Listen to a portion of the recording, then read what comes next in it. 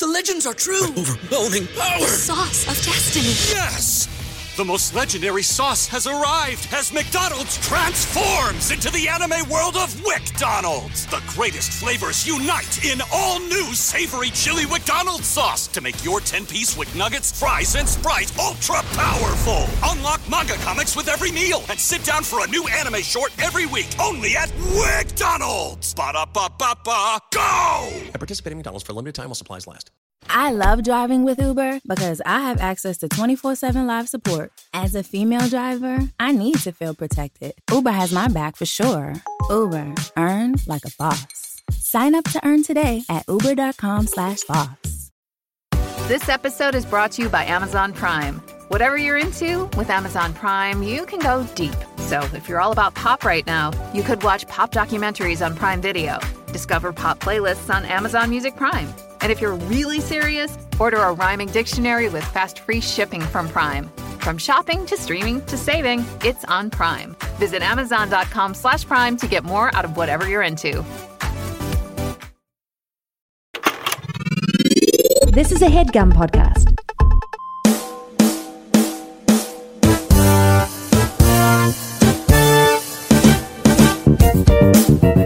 Now number 3.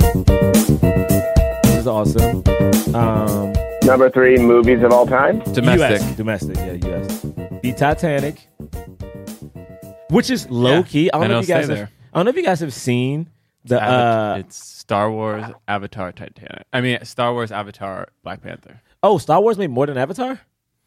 Oh yeah, Force Awakens. Yeah. It made like $930 million. Oh, I didn't even know. Yeah, it almost made $1 billion. Wow, just domestic. I didn't know it made that much money. Yeah, it's crazy.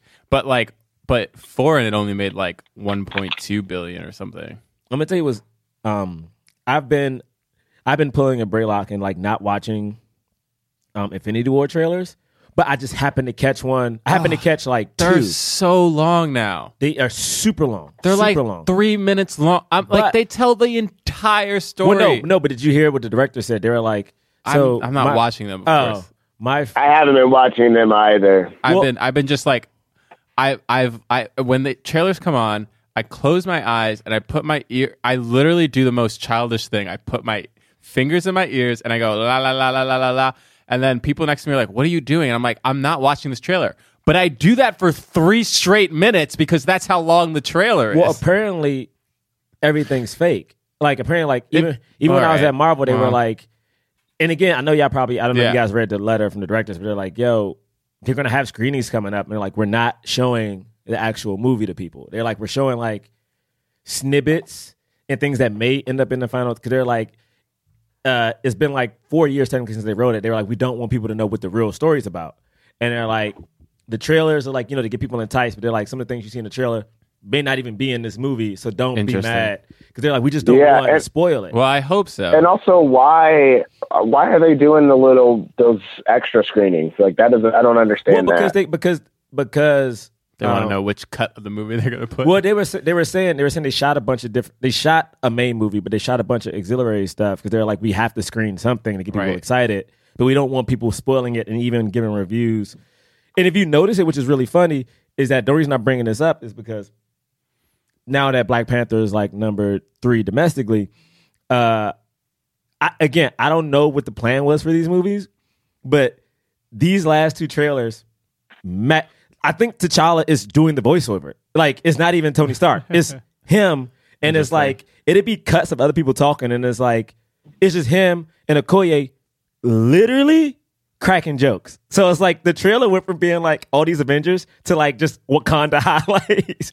It's like, I mean, that makes sense though. Like DC did the same thing with Wonder Woman. Yeah, that's true. But they were like, okay, this is our current moneymaker. Let's not look at Batman right now.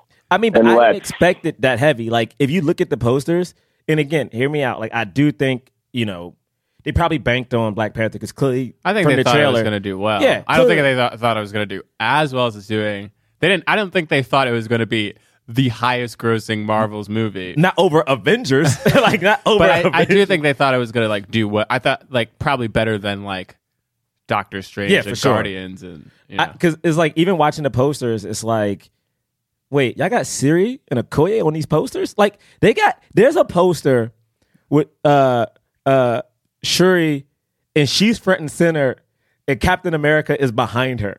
I was like, yo, what? Like, what is happening that like this girl is now front of Captain America in this poster? Yeah, did you do a double take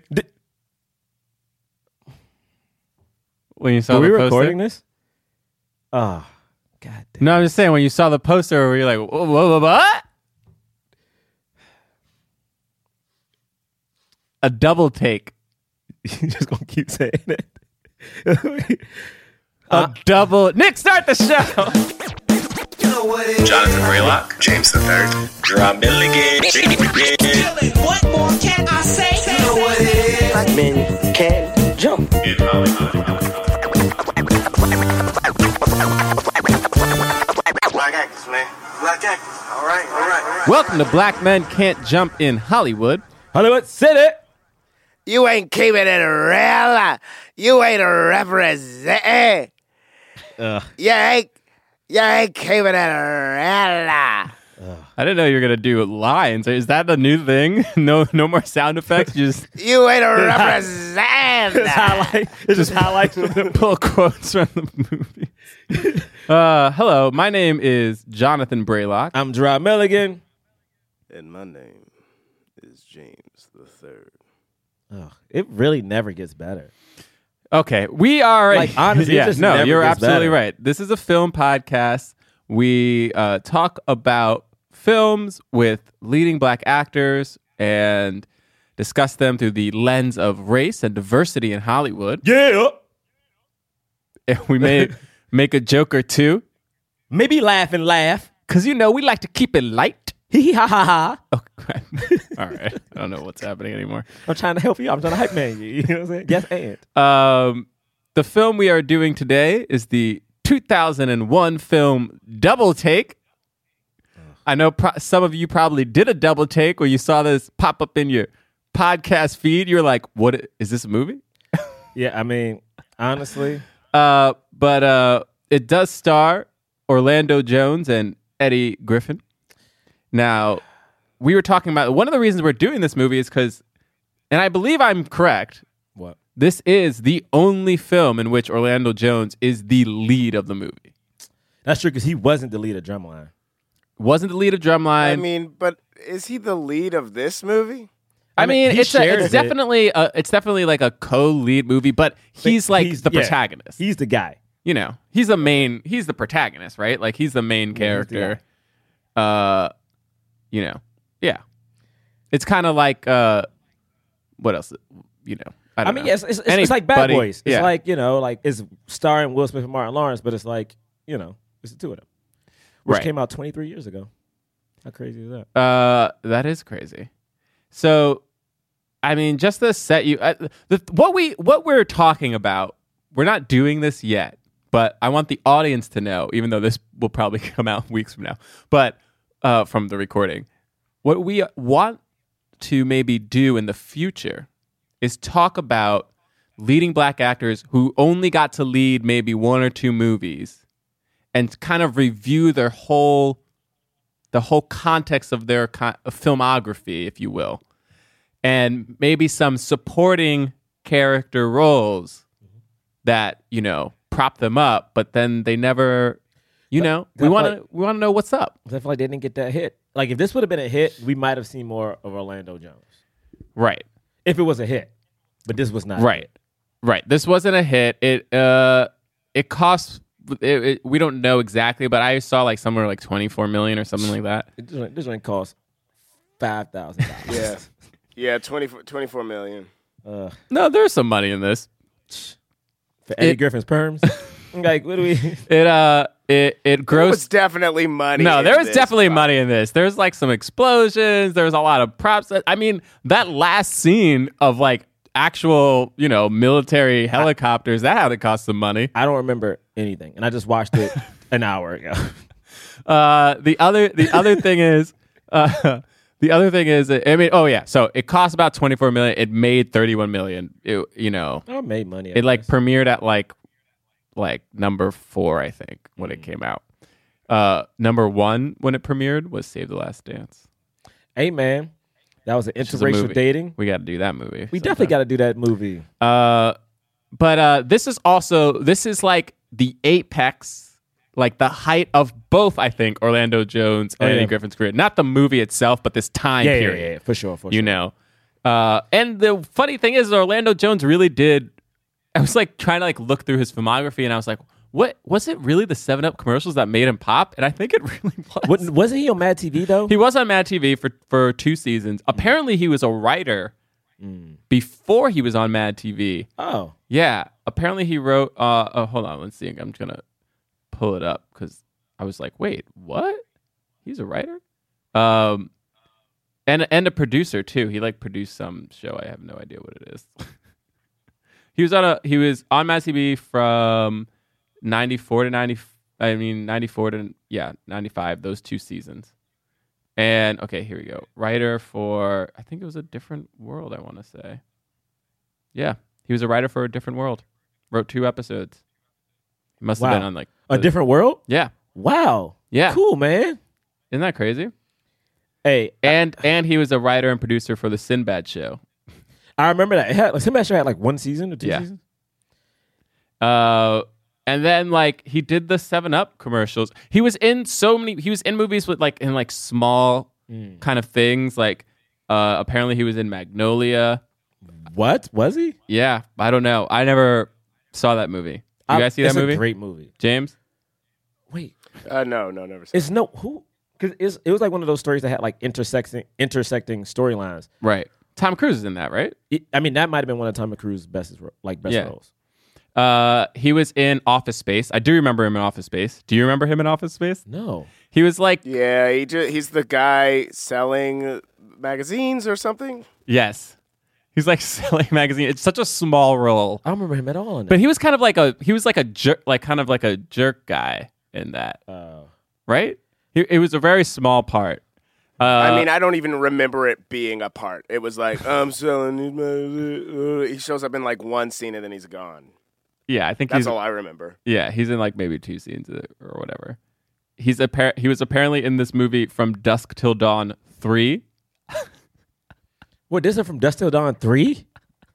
There's a Dusk Till Dawn 2? I think these are straight to DVD.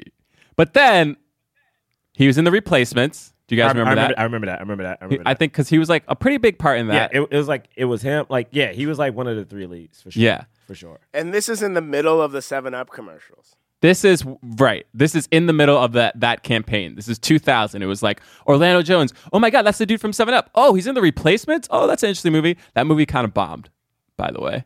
I looked that up. Which one? Replacements? The Replacements. It was so fun. I remember liking it too, but it bombed. Wow, it was so fun. Then he was in a bunch of roles in the movie Bedazzled.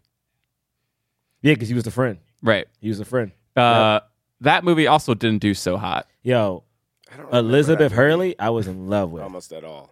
That was Brendan Fraser, right? Yeah, it was Brendan Fraser. It was a fun movie, though. Yeah, but here's the thing. On paper, he must have been like, think about this. The Replacements with Keanu Reeves, who just did The Matrix, and you must have been like, oh my God, like this is going to be a hit. A hit. And then he's in Bedazzled with like Elizabeth Hurley and Brendan Fraser. They're huge at this time. Like The Mummy just come out and Austin Powers. He was in like probably a very small role, but he was still in Magnolia with Tom Hanks. And then he had like Evolution came out later this year in 2001 when Double Take came out with David Duchovny. X-Files was huge. And like someone directed that who was big too. Like I remember Evolution being a big deal. It just didn't do well. Ivan Reitman. Oh yeah, Ivan Reitman. Yeah, it was Ivan Reitman. Yeah, I mean like that was dope. I remember being so excited for Evolution and then not liking the movie. And I think that movie also bombed. But Julianne, I still like I like Evolution. I think it's it definitely bombed. I think it's fun. Well, Julianne, I mean, sure it bombed and probably should have, but it's a fun movie. But and then he was the star of Double Take. And then in 2002, he was in The Time Machine with Guy Ritchie. He was in that? I was excited about his role in this. I couldn't wait to see what he was doing. And then he didn't do much, but It was still cool. He had a couple scenes. Also, Right. Time Machine is a good movie. People just hated on it. Well, that movie bombed, whether you like it or not. It just did not do well. Definitely bombed. I was obsessed. It definitely bombed. It was a good movie. And then of Yeah, course, it was. It was good. he was in Drumline, which actually was a hit, but it was a black movie. And Nick Cannon got credit for it. And of course, Nick Cannon got credit for it.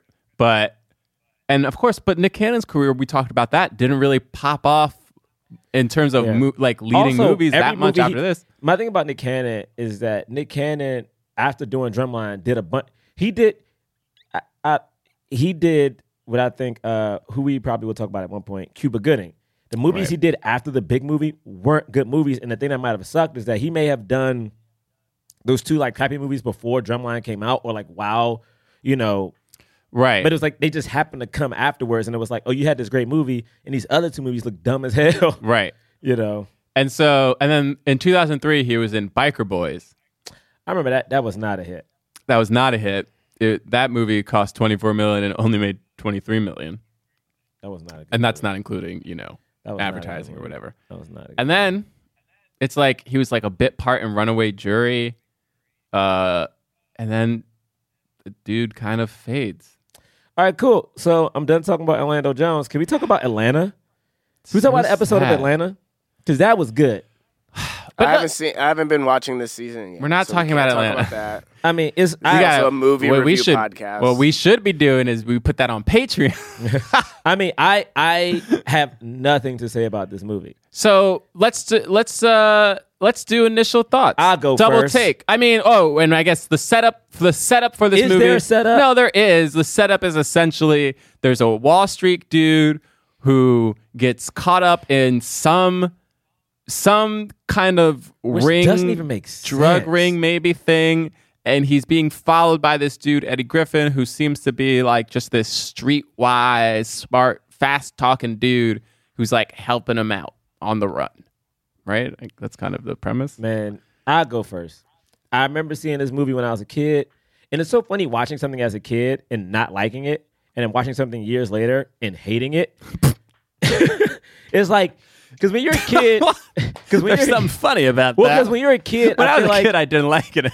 Oh, I remember watching this movie in this time as an adult. Mm-hmm. Within the first 5 minutes, like not giving a shit. Like not even maybe the first 5 minutes. It might have been the first time Orlando Jones walked out and was talking to the doorman, and I was like, I give no fucks about this movie instantly. Because I don't like movies where like the black person who's smart is like corny and like, oh, look at him, he sounds so white, but like he's black. Oh, this is cool. He doesn't know what black people go through. Then like the street talking dude is like, man, you white as hell. You don't get it.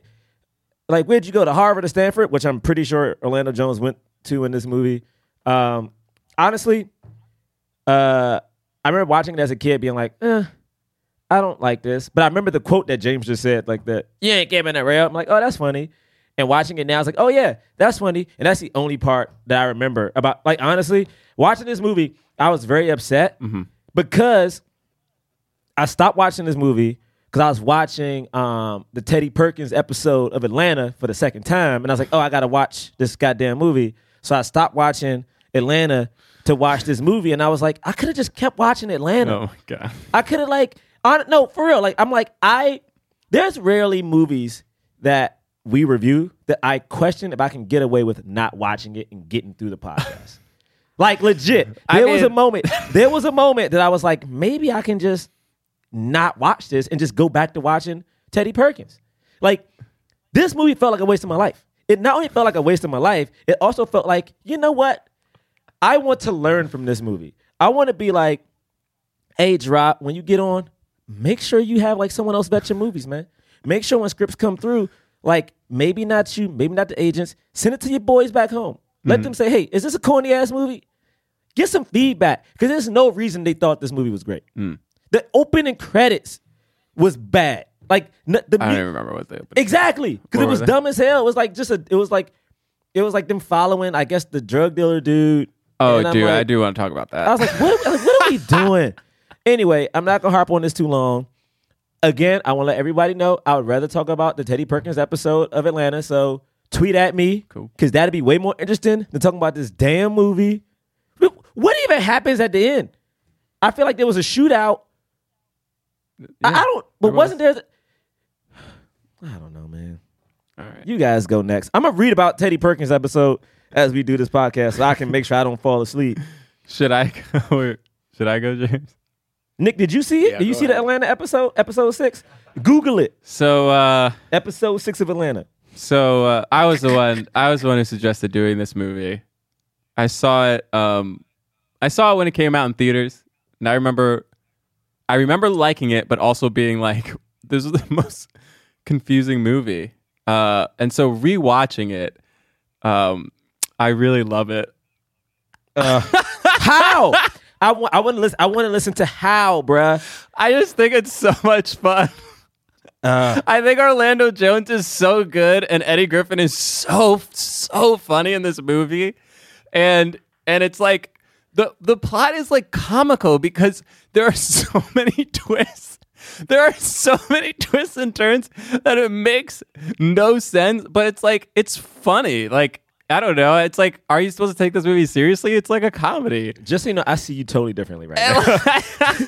and like, I hear you saying like there was a little bit of that, like this black guy is kind of white and this is the one who's keeping it real. But I feel like they subvert that. Like they like kind of start to play with that a little bit. But I think like, you know, in like the scene where they're like doing like a dance off, like they're showing like, no, these both, and like he's like, no, I'm from DC. Like it's like, no, he's black too. Like they, and then you realize like Eddie Griffin isn't like that street. Like, and then at the end he's like, I'm actually from Malibu. Like I feel like they were actually making a commentary on all of the movies that were happening around that time, where they did want to be like, this is the real brother and this is not. Like, you know, I feel like they were like playing with that kind of image and not trying to, you know, just play into the stereotype. And then the other thing is like, Orlando Jones is I just feel like he's such a versatile actor. Like he can do a lot of different he can be the straight man, but then he can like, you know, when he's doing like, when he's pretending to be Eddie Griffin, like it's so funny.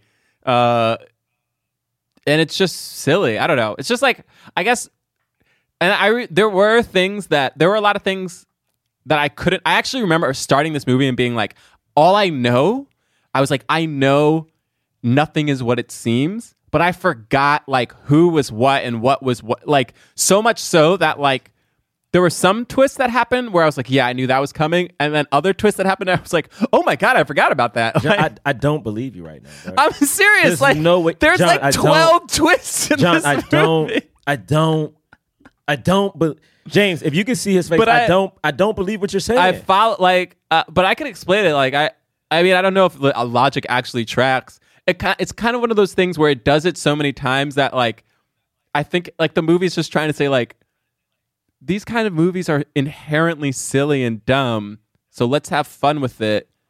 But they're not. It's more of a subtle satire and a subtle parody instead of like an overt one, like Undercover Brother. You know,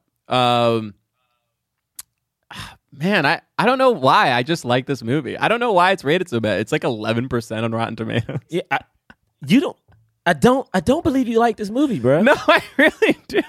That's why I suggested it. All right, James. I don't. I really like it. So here's the thing. James. Here's the thing. Okay. James. This don't do movie. This. James, don't do this. What's gonna happen? I genuinely don't know what James is about to say. This movie might be perfect. Okay? Yo, this is unreal. Here's why. Wait. Here's why this movie might be perfect. Wait. Oh, time out. Let me just explain. Time out. Before I'm gonna let you finish. Like, honestly, is this a bit? I didn't think he was gonna one up me. Hey, That's time crazy. out. Time out. Is this a perfect? bit? Is this a bit? Or are you for real? Gerard, let me explain. So you're for real right now? Let me explain. You're like, Gerard, James. let me explain. Let me explain. Because I understand how you feel. Let him explain. I understand your you gotta let him explain. I can't do this. You gotta let him explain. But this movie might be perfect. Here's why. Oh my God. What is happening? In 1999, okay? Take yourself back. Take yourself back. All right. It's 1999. Mm-hmm. It's December. Mm-hmm. It's maybe cold, depending on where you are in the United States. What is happening? And there are trailers on TV. Right. Okay. and it's the 7-Up guy, and it's Eddie Griffin. Yeah. Okay. Okay. And they are doing literally the pinnacle of comedy, which is this. Look at how black this person is. Look at how white this black person is. Ooh, can they switch? Ooh, what's happening? That's the trailers. Those are all the trailers. That's all you're seeing. You're not seeing, you don't know any of the like espionage. You don't know any of that stuff. Right. All you know is it's Orlando Jones, who is killing it in the 7-Up commercials, and Eddie Griffin, who is a hilarious stand-up, and they are in a movie together. And I am literally dying every single time I see one of these commercials. This is in 1999, okay? Mm-hmm. I never see this movie. I never see it. I never see it the whole time. Like I was excited. I'm looking forward to seeing it. I see it for the first time a year ago. And the stuff that they're doing in it is like, the movie's like dumb as hell, right? It's a very dumb movie. But they're doing things but they are really doing things that are like, it's like, this is what comedy was in 1999 and in 2000. Can Orlando Jones change? Can Eddie Griffin change? Oh, he's talking with a British accent to be a white guy. Anyway, there's a lot about this movie that I think I hate and never want to see, cannot watch, cannot stomach. But the movie might be a perfect movie. It might be a perfect movie. Honestly, I'm not gonna lie to y'all, man. I don't want to do this podcast. That's hilarious. Like, I don't the thing is, listening to John, like, I want to break this down. Yeah, let's break it down. I don't know what y'all like. The thing is, I don't know what y'all like. Let's talk about it. The movie starts out. It makes no sense because what happens is there's some guy getting his shoe shined at like midnight. It's like utterly dark outside. Yep. He's getting his shoe shined. And then he goes home. Why would you get your shoe shined right before you go home in the middle of the night? Nobody knows. The guy who shines his shoes has a cell phone hidden in his shoe shine box. Why?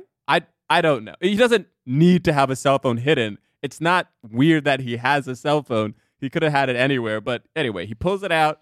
He calls somebody. We don't know who. Nope. The guy gets home. He steps on a squeak toy.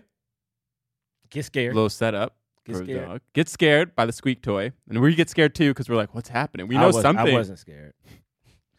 And then he walks into his house and somebody's there. And he looks surprised and we hear a gunshot. And then, boom, the movie starts and we're in New York. So we have no idea what that was. And to be honest with you, it's not until right now as I'm explaining it that I now realize, oh, that was the governor. But I didn't know that until that's the governor. Yeah. An American governor? No. You have to the Mexican governor. Wait. Yeah, it's okay. It's okay. I literally didn't realize that until just in this moment talking about this movie. I was like, oh, wait, that's what that was. Because I don't remember. Yeah. That's why. So I had to watch this again. I had to watch the beginning again. I've seen this movie maybe 2.5 times this year, but I had to watch the beginning of it again because the beginning is like when most of the weird twists are set up. So like if you're not paying like so much attention, like you have to be only focused directly on this movie, eyes wide open, scanning every inch of the screen to really take in everything that's happening. Right. But that's one of the things that like you'll completely miss if you were looking at it. Like, But it's crazy because just like you were talking about the trailer and like the poster of this movie, you just don't know that that's what this movie's going to be about at all. Yeah, you have no idea what it's going to be about. Hey, producer Nick, did you Google Teddy Perkins? Did you Google it? You ain't Google it yet? All right. So then we're in New York. Orlando Jones comes out of his building. Man, this movie is like you said, everybody who he works for loves him. So damn corny. The amount of money that we experience that he has in his first like line is insane, right? Yeah. Like he comes out and he's like courtside, tickets to the Knicks. Where's your driver? I left him. Gave him the day off. $15,000 a month. He goes, $15,000 a month. I gotta listen to this. It's literally like every single one of his lines is like, I'm rich. Like it's like why? Yes. Why? He has so much money. It's so crazy. He has so much money. He gives his doorman courtside tickets to the Knicks. And he tells him to say what's up to Spike for me. And then the guy says, oh, you know I'm going to do the right thing, which is amazing. That's a very John joke. That's a very Braylock-y joke. I stood up in my house and I started clapping. That sounds like a very Braylock joke. Honestly, I'm not going to lie to you guys. Like I said in my first initial, this movie was much longer than I thought it was. It was an hour and 30 minutes. Actually, without the credits, it was like 120. Was it? So short. That was, yo. It's 88 minutes. It's 88 minutes. It's such a short movie. I thought this fucking movie was Lord of the Rings long, bro. Like, at this. Wait, Gerard, for real, no. For real, I said out loud 45 minutes into the movie, I said to Kat, can you believe an hour has passed? No. It felt like the movie was about to end. And I was like, oh, we're 45 minutes into this movie. There were so many moments during this movie I was like, oh, it's over. And then another twist would happen. And I'm like, just end the movie, It's crazy because it's so short, but so much happens. So much happens. I just want people to understand. It moves, but the thing is, like, it doesn't, dude. No, it does. It is so long. At this point, hear me out. I'm not gonna crap on this movie the whole time. But at this point, this may be minute 5 or 6. It felt like 20 minutes to me, bro. Like I was so. At this point, meeting the character. Yo, before you even see the shot of like him noticing Eddie Griffin, I was like, how long have I been watching this thing? Well, no way. Gerard, no way. I promise you. That's only because of opening credits. No movies today have opening credits anymore. It's a thing of the past. So that adds to it. Okay, opening credits feels long. Now we meet these two immediately. Orlando Jones comes out of the building. He establishes the fact that he's super rich and that he's kind of a little bit of a dick because he's like complaining about the music that's happening. And the music is just like Eddie Griffin doing, by the way, hilarious dancing. It's so funny. His dancing in this scene is so funny. Why are his legs up so high? His legs are up so high. He's doing dancing to like this Indian or like Buddha, like I don't know exactly what it was, or like this music, and then somebody steals Orlando Jones's briefcase. They start running. Then Eddie Griffin like trips him up, like does this like karate punches and this like spin kick, knocks the guy out, gets the bag back. The cops come. They think it's Eddie Griffin. They start arresting him, and then Orlando Jones is like, "No, that's not the guy." And then he thanks Eddie Griffin, gives him $100, and Eddie Griffin's like, "Oh, thanks, because like things are bad right now. Like things are really bad." My mom got cancer. My mom got cancer. And then he's like, then he gives him a 5. And he's like, I said cancer. And he's like, and that should cover it. That was fun, establishing the chemistry between those two. I'm not going to lie to you. Did you not like that movie? I need a request. Did you? I need a request if we're going to continue this podcast today. I need John Braylock to stop looking me in my eyes. And like that's gonna like get me to like this movie. Like there's so much hope in his eyes. Like, yeah, right. This is funny. This is good. And I'm like, bro, I put my phone down. All right. Now, hear me out. I want people to know. I put my phone down because I legit was reading reviews and theories on the Teddy Perkins episode of Atlanta. So I'm trying to be respectful. But right now, we've been at this podcast for like 30 minutes, and we only 5 minutes into the Okay. I'm trying to move. I know. But what I'm saying is, this movie feels long as hell. All right. This movie is fucking. This is Lord of the Rings 1, 2, and 3 combined. You were like, oh, this is corny. Well, to me, it was like honestly, I think the difficult part for me was like I just immediately was turned off of Orlando Jones, and I immediately was annoyed because of his character. I was turned off of Orlando Jones, and I was annoyed by Eddie Griffin just instantly. Right. So to me, it was like kind of an uphill battle, and I guess their chemistry of like, yeah, like, I will say you guys are right. They do the thing of like, they have to switch places a little bit. But then I started getting mad because I'm like, they look nothing alike, but then people just assume they were each other. Like, so what is it saying? All black people look alike? I was just so annoyed. This movie hinges on people not being able to tell any black person apart. I was like, what are we doing? The entire movie is built on they're black, they are identical. That's literally what happens.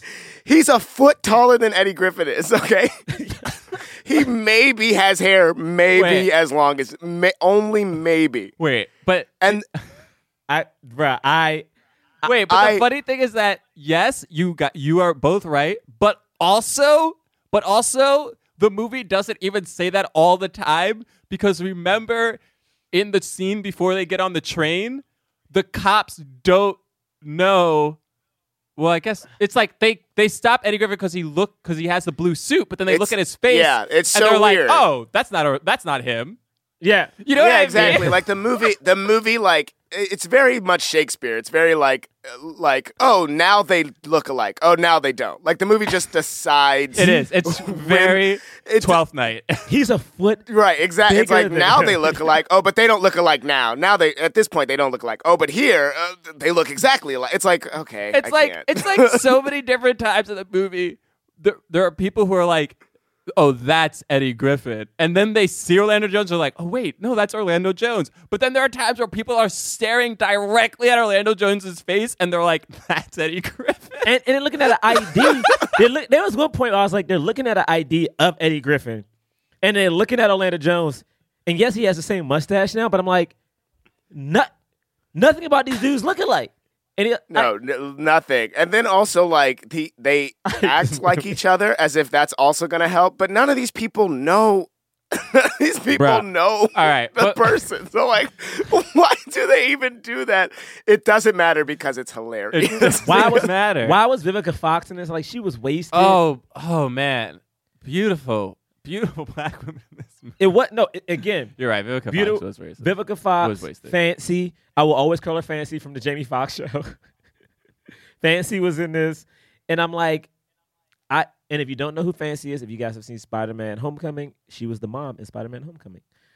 Anyway, I don't know, man. So, but yeah, Nick, Garcelle, you Googled Teddy. Garcelle. Wait, how do you say Garcelle's last name? Okay, so then, what?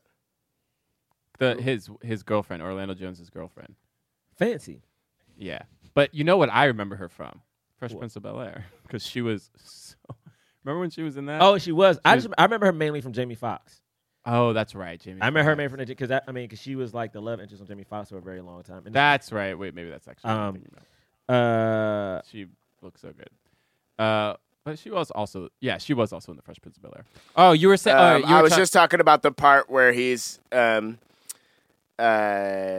where he's just like openly chatting with the guy that stole the they're so aggressively he's such aggressively hoodlum. It's like so crazy that like, and it's very 90s, but it's so crazy that they just expect us to believe this is a person, this is a human that lives in the world. Like, we're supposed to like really believe like he is who he is.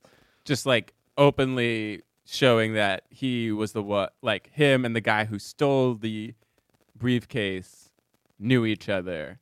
Right. And then Orlando Jones sees them and goes to chase after them and they run away. And so then Orlando Jones goes back to his high-paying job as some Wall Street investment banker, and, you know, he's got an account that $106 million just entered the account, you know, that day, which seems suspicious. You know, his secretary, Vivica, played by Vivica A. Fox. I love Vivica. She's the one who tells him at first. He goes, tells his boss. His boss is like, okay, yeah, it seems fishy, but like we need some tickets to this show tonight, and we'll do it. We'll talk about it tomorrow. And he goes, okay, great. So they go to this lingerie show. Nice. I mean, Fancy's there. She's Beautiful. I mean, honestly, she's stunning. She's stunning. That's his, his girlfriend. Oh, then the Latina woman is hitting on him, right? And like she sees it, and the Latina woman grabs his ass. Also, I don't know, man. What? Wait, say it. I thought this part was like, I get what they were doing, showing this Latina woman. I'm like, clearly she's going to show up again, and she's going to have some type of importance. I guess I didn't find anything funny. And then when Eddie Griffin shows up, he was again so obnoxious. And I think it's something to that where I think there's a thin line between. Okay, this is the best way to put it. This movie reminded me of Trading Places a lot, like certain things about it. Just because you had like the hoodlum and then the Wall Street person. But I think, and this is terrible, like I'm not trying to compare Eddie Griffin to Eddie Murphy, but I guess I am. The way Eddie Murphy played like his con man, there was a level of, he was grounded a little bit. And I think that's kind of my problem sometimes, when we do sketches and when I watch sketch comedy, I'm like, these characters are really fun, but sometimes they become so silly. I'm like, it's hard for me to just like take this in because there's no. Yes. Wait. I agree with you. And I actually think that like if Eddie Griffin is not in this scene, the movie's better. Like if they cut him out of this scene and we just have the street scene, he shows up at the office, and then the next time we see him is at the bottom of the escalators, the movie is almost better because the character makes a little bit more sense. Him showing up at this party is insane, and we do not know why he's there. There is no reason that he is in this scene. Just for him to be crazy is why he's in this scene. But I think without it, the movie is much better. Two things. One, I completely agree with what James just said. Just as a logic plot point, it makes so much more sense for Eddie not to show up here because the fact that he shows up here is like, that should ring off bells for Orlando Jones and be like, what is this? Why is this guy following me? Like, that's insane. Doesn't make any sense. How did he even get in here? And then he like goes up and like does the catwalk. You know what I mean? It's like, he would have gotten arrested. I mean, we know why he didn't, I guess, but like, it's just so bizarre and completely unnecessary. Like, he doesn't learn anything really, except I guess like he sees the other guy, so we can reference that guy later on. But like, it's really not. And maybe we can say, oh, he was actually here because he was talking to those people, whatever. But like, we didn't need it.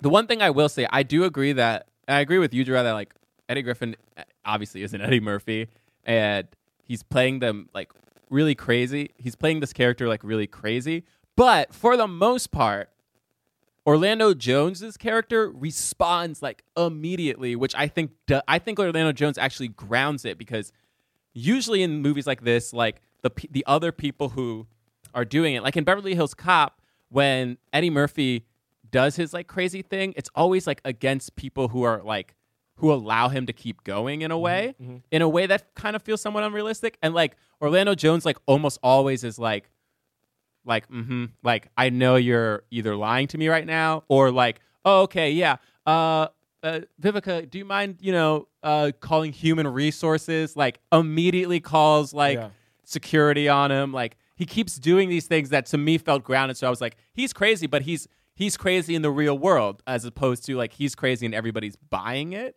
Like I don't know if Eddie nobody ever buys it. I see what you're saying. You know what I mean? Except for on the train, but we'll get to that. Okay.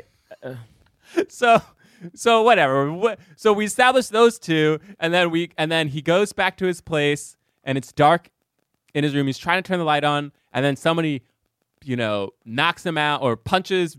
Fancy. They punch Fancy. Yeah, they punch her. They against this movie.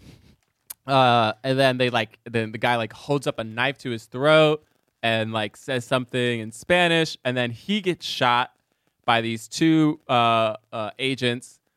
What's his name? McGearden or something? Like whatever. It was a white dude. I don't know. So this white dude and this other like Spanish looking dude, and they're like, hey, we're actually CIA. We've been tracking this guy. You're kind of in a lot of trouble. Here's my card. If anything happens, just call me. We'll take care of this guy, blah, blah, blah, blah. And he's like, okay, yeah, crazy, all right, oh my God. Like, he's like, oh yeah, like I was suspicious of this account, so he's kind of buying it. And then the guy shows him some photos, and he's like, these guys are like, they work for him. Have you seen them before? No? Okay, well, just know they work for him. And so he goes back to his office the next day, and in his office are those two guys that the guy showed the photos of, and he's like, oh no! And then they see him, and he runs, and he's like trying to get away. And then what? Honestly, I don't remember anything. Like, legit, like you saying this part, all I remember is him showing up somewhere and someone's dead, and then a woman screaming. Right. Yes. But where that's was the that? next scene. That's the next scene. Where was that? So he goes back upstairs and he's like, where's my secretary? And they're like, she never came in. And he's like, oh, okay. So he like goes to her place. Oh, okay. And she's dead, right? In her bed. Yep. And he's like, oh my God. And then there's another guy there and cops come to the door at the same time as like the guy who presumably killed the secretary. And then they shoot at each other. And so that guy kills both of the cops, but both of the cops kill him. And so all those people are dead. Wow. And then he stands up and he's like, oh my God. And he like picks up a gun. I don't know why he picked up the gun. I guess because he was scared. No, he kills the bad guy, doesn't he? Is he not shooting? No. No, he doesn't shoot anybody. So he just picked up the gun? He just picks up the gun. He just picks up. He's scared. Yeah, he immediately picks up the gun. While he's on the ground, the gun falls in front of him. He just stands up with the gun because he's scared. He's like pulls the gun like to protect himself, I guess. And then he stands up, and then across the hallway, neighbors have opened the door. They see him. They scream. They close the door, and he's like, no, no. And he drops the gun. He's like, no. And then he's like, oh shoot, they're gonna think I killed these cops. So he runs away. And then he gets on the phone and he calls the CIA agent who gave him the number. He's like, you got to help me. They think I murdered these cops, blah, blah, blah. Where are you? I'm here. Like, meet me here. He said, come to Mexico. Oh, you're right. He said, come to Mexico. He said, I can't help you. You have to come to Mexico. You got to come to Mexico? He's in New York. Like, he goes, come to Mexico. Don't use your credit card, your passport, or your ID. Just come to Mexico. Do you want to have to deal with the NYPD? And I'm like... Also, and then he says, and then at some point, Eddie Griffin says, you could take your chances but shoot him 41 times at NYPD. Yeah, that was so funny. What's so crazy is that we got the NYPD shoot a brother 41 times after yo. Oh, it's so good. I'm going to tell you what's so sad is I feel like all these old movies, we keep seeing how police treat people, and I'm like. And how they keep making jokes about police shooting on black men. And it's like. I just want listeners to know that like what's happening nowadays clearly has been happening for a very long time. Just decades. Like no matter what movie we review, it could be 2 years ago, 5 years ago, 10, 20, 30. They were still making jokes about cops killing black men with no repercussions. NYPD shoot a nigga 41 times. Yo, That's how much they shot him. I honestly, at this point, what happened? Oh, this is when Eddie Griffin meets him in the subway station. In the subway, because he goes to the subway to take a, that Penn Station train that goes to Mexico. Get the fuck up. There probably is a Penn Station train that can go to Mexico. No, it's not, James. You got to transfer. You don't believe that. You got to transfer a train. James, you do not believe that. You got to James. you got to transfer. James you got to transfer. James Ezekiel I'm saying James Bartholomew III. So the funniest thing about this. Why is Bartholomew? Here's the thing.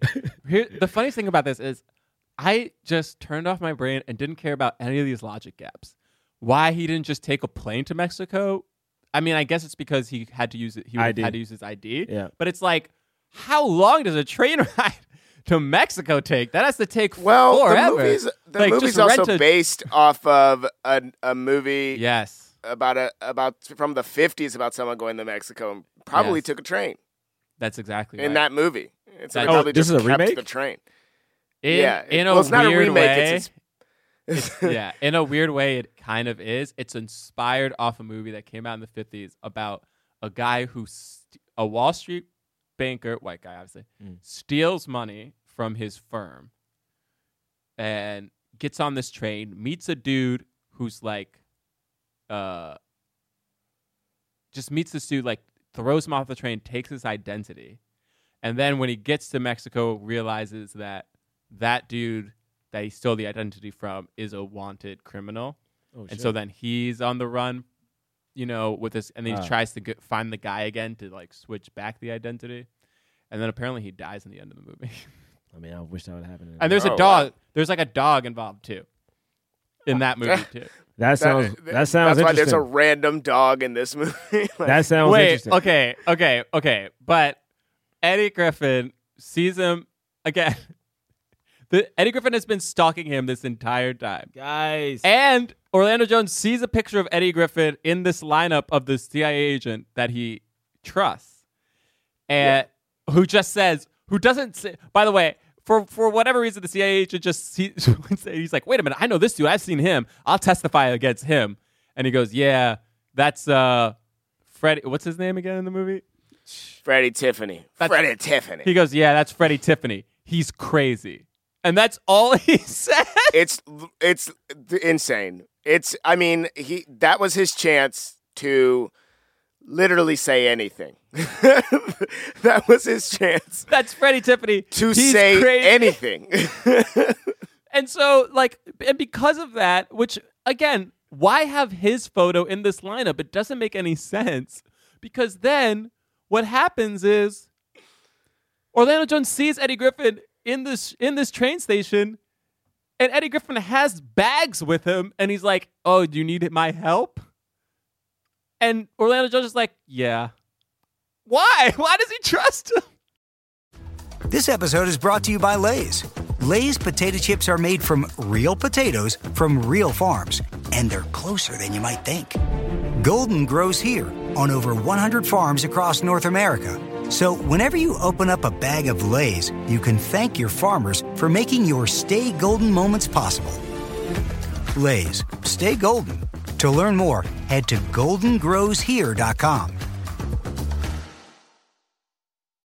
This episode is brought to you by the new Strawberry and Cream Tic Tac Mints. Iconic, refreshing, indulgent. Like this track.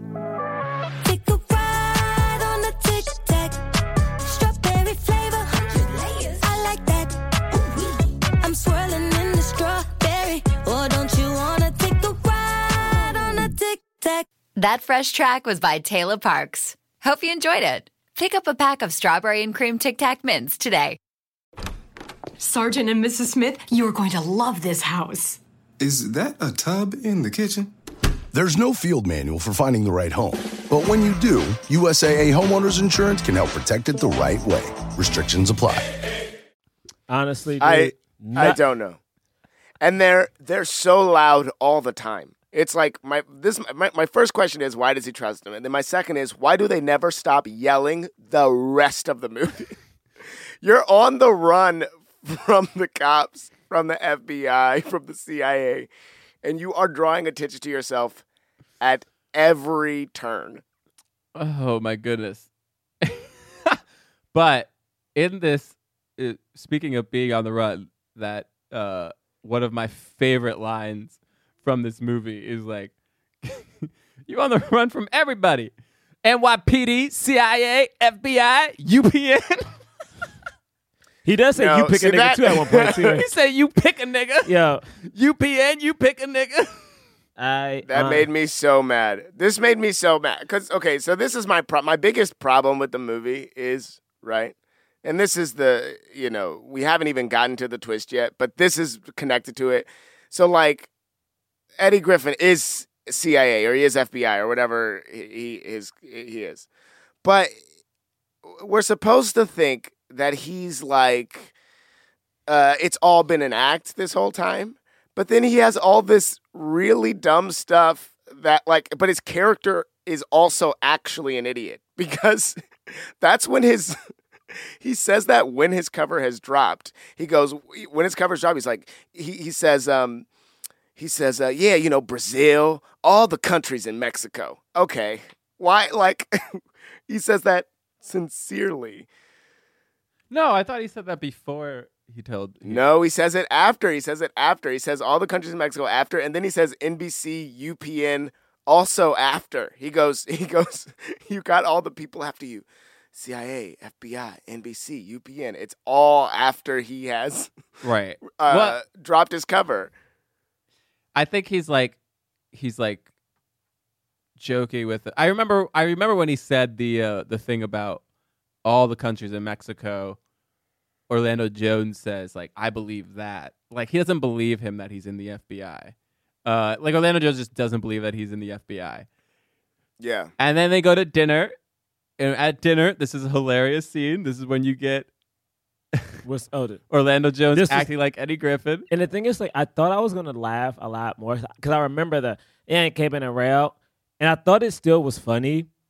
But ultimately, I was even more annoyed with this scene. Like, I was just like, and you did it to like a black waiter too. So I was just like, he's Italian. He's Italian. Yeah. I remember just being like, I'm not gonna show in this movie again. I feel like I wasted my life watching this movie. Even as I'm thinking about it even more and more, there's certain parts you guys are talking about. And again, I just watched this movie. I don't know what was happening. Like, I feel like they had this conversation. Out of nowhere, Eddie Griffin's character had a bunch of money. He was ordering steak. Well, he had the money because they switched clothes, and he had Orlando Jones's money in his pocket. He's like, you're an idiot. He's like, oh, I'm an idiot. I'm wearing yo suit. I'm wearing yo watch. I got yo money in my pocket. Oh, I don't even remember that dialogue at all. I don't. Right. That was very funny. Honestly, that was very funny, guys. This is are we even at the midway point of this movie? Like, at this point, I thought when they got to Mexico, movie was done. By the way, I don't think.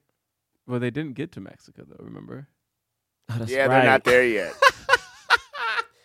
They're not there yet, and we are like not halfway through the movie yet. But also I think even when you think they're in Mexico, they're not in Mexico. They're in Texas, because there's a part where, so basically they're on this train and then Eddie Griffin. The first twist of this movie is Eddie Griffin's like, I'm actually FBI, and Orlando Jones is like, I don't buy it, and he's like, I am, and Orlando Jones is like, I don't buy it, and so at some point, he knocks Eddie Griffin out. He goes to throw him off the train. I think the reason is because Eddie Griffin like sets it up where he's like, oh, there's this dude like looking at you on the train. That dude's after you, and then they knock that dude out and they throw him off the train. And then Orlando Jones like looks out the window and he sees Eddie Griffin talking to that guy, and that guy's like, "Why'd you have to hit me?" And he's like, "Shut up, man, it worked." And he also like, oh right. And then Orlando Jones is like, "See, he's in on it. He's the one who's chasing me. I got to get away from this guy." So he knocks Eddie Griffin out. He throws him off the train. There's this really funny scene where he throws him off the train, but Eddie Griffin gets up and then runs, like chases a speeding train down. And like jumps on it, and Orlando Jones is like, "Oh my god!" And then Eddie Griffin gets hit by like a railroad crossing sign. I thought that was funny, dude. And then Orlando Jones gets kicked off the train because the Italian guy, the Italian train worker, finds the dog, and he's like, "You're in trouble." And he's like, "I am," and he's like, "No dogs on my train," and so he gets kicked off the train. So they're both in like Texas now, I guess. And that's when he goes and he like gets like a car. Wait, I forgot. How did Eddie Griffin finds him. How? Well, we find out later how. Because he tracks him, but he just shows up. He just shows up where at the place that he's So going. This is not Mexico. No, this is not Texas. Yet. They're not there yet. They're still in Texas. So I do have to say, though, one of my favorite parts of the movie is the way that the dog and Eddie Griffin, their relationship, it's so funny. So then when he gets into the car and he's like yelling at the dog is mad at him. And it's such a small moment, but it is so fun. Like because the whole movie, the dog is like, all in love with Eddie Griffin, blah, blah, blah, blah. And so then just the dog the reality is the dog is the only one that could tell the two apart. And I don't know, there's something there's something poetic about that to me. Hearing about this movie even more is utter No, this is great because you're like, okay, what's happening? Who's the bad guy? I don't know. And then they go, wait. It's the white dude. They go to the gas. It's always the old white dude. Right, but they go to the gas station first, right? Or is it the gas station? Yeah, and this when they had a damn. Is this where the dance off happens? Yes. Yeah, they go to the gas station. Yeah. Oh, no. I know exactly what happens. After Orlando Jones gets kicked off the train, he gets a car. He takes the car. He's in Eddie Griffin's clothes. He puts a fake mustache on. He goes to the Mexican border. And while he's at the Mexican border, he's like, hey, I'm Freddie Tiffany. Like, this is the part that James is talking about. Like, why is he acting like Freddie Tiffany? Nobody knows who Freddie Tiffany is. It makes no sense. It makes no sense. But he's like, you know me, like, I'm internationally known. I'm Freddie Tiffany, ba, ba, ba, ba. And the guy's like, oh, Freddie Tiffany, okay, yeah, 1 second. And he, like, makes a phone call, and, like, the guards come. They're like, they have their, like, machine guns. And he's like, Orlando Jones is like, what's happening? And he, like, looks inside the booth, and he sees a wanted poster with Eddie Griffin's face, and it's like, wanted for killing the governor of Keonia or whatever. And Orlando Jones is like, oh, shoot. And then takes his car, rams through like the checkpoint somehow, gets through gets to the checkpoint, like his car gets all shot up. The Mexican police are after him. He like pulls into a junkyard. He like is running in the junkyard, and then Eddie Griffin just opens the door to a car. Like he was waiting inside a junkyard car. Opens the door, knocks Orlando Jones out. He knocks a very obvious stuntman out. It is like very obviously a stuntman running down. It's made me so mad.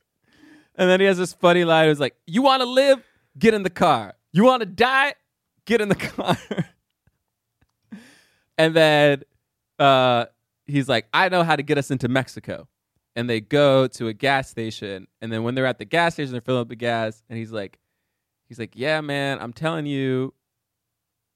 I forgot why they even get into this dance. They're like listening to. So, okay, this is another issue that I have with the movie, because the movie has the audacity to make us think that they're really bonding over this song, because the song happens before they even pull up to the gas. Right. Like what song is it? It happened. It's some song that's like a mashup of it's like a hip hop beat with mariachi. Like, yeah, it's yeah, it's like something like that. It sounded all right. I mean, Boo. they get down to it. They definitely get down. You don't think they have moves? Come on, man. That dance off was funny. Weren't you, when he said that he was from DC, weren't you like, yeah? I mean, I noticed early on in the very first scene he had on a Redskins jumpsuit or sweatsuit. I was like, oh, cool. He's from DC. Why is this movie not over yet? And like, the whole time, oh, snap, you really are from the projects. Great. Great. This was the last note I took. The rest of the movie is insane. Okay, so this is the best. This is where I start to love the movie, because this is only 45 minutes into the movie. Yo, this is the halfway point, and this is what happens. Orlando Jones, they're having a dance off, and then Eddie Griffin's dancing, and then Orlando Jones gets in the car and drives away, and Eddie Griffin's like, "I'm gonna kill that nigga," because he's like, "Why are you driving away from me again? What is wrong with you?" And Orlando Jones drives to some motel, gets a room. He's still saying that he's, no, he's not. He didn't say that he was Freddie Tiffany. He dropped a business card that said Freddie Tiffany. Yeah. He didn't even try to do it. But at this point, isn't Freddie Tiffany like wanted for murder? But in Mexico. Oh, that's right, because we're not in Mexico. But they're in Texas. But the thing that doesn't make any sense is they're in Texas. But I guess maybe it does make sense. So even though he's wanted in Mexico, there's a poster in this motel for that same wanted thing. And I guess there's a reward if you bring him into the Mexican authorities. you'll get this reward. Wait, why did he have to go through a checkpoint earlier if he wasn't in Mexico? Well, he tried to get through the checkpoint and then he couldn't. Okay. Yeah. And so, and then he calls the bad guy. He's like, I am trying to get to Mexico, but I can't. I'm in Texas. I'm at here. And he goes, okay, don't worry. Just wait there. We'll come get you. You know, oh no. And he goes, oh, also Freddie Tiffany told me that you are actually working for the drug cartel and that you're a bad guy. And he's like, of course I'm working with the drug cartel. I'm CIA. This is what we do. I'm standing here with a bunch of dudes who are packing cocaine into a plane right now. I'm going to bust them. Like, this is what I do. Like, I'm covert. Freddie Tiffany is crazy. He said he was, yeah, I knew he was crazy. He said he was with the FBI. He was like, he was kicked out of the bureau 2 years ago. And he was like, wait, he was with the FBI? He was like, yeah, and he left because of a 5150. He's like, he went crazy. He killed the governor. He's wanted, you know? And so you're like, oh, okay, I guess then you're like, oh, I don't know. Who is Eddie Griffin? Is he good or is he bad? Whatever. First off, we knew he was good. Okay, but I'm just saying, you don't know, though. You know what I'm saying? You don't know. And that Orlando Jones definitely doesn't know. And so he goes, okay. And then he hangs up the phone. And then Eddie Griffin finds him. And he's like, man, you got to stop running away from me. Here, look at this. You see this? This is a tracker. And he goes, oh, yeah, that's a tracker. He's like, how do you think I've been finding you? What is this? A pager. Not a pager. Like, you know, this is where I was like tracking your location. And he goes, you see this dog? This dog is the key to this whole operation. Whole time he's yelling at him, the dog is also yelling at him, and it's so funny. Like, the dog is barking, corroborating every statement that he says. The dog barks. It's so funny.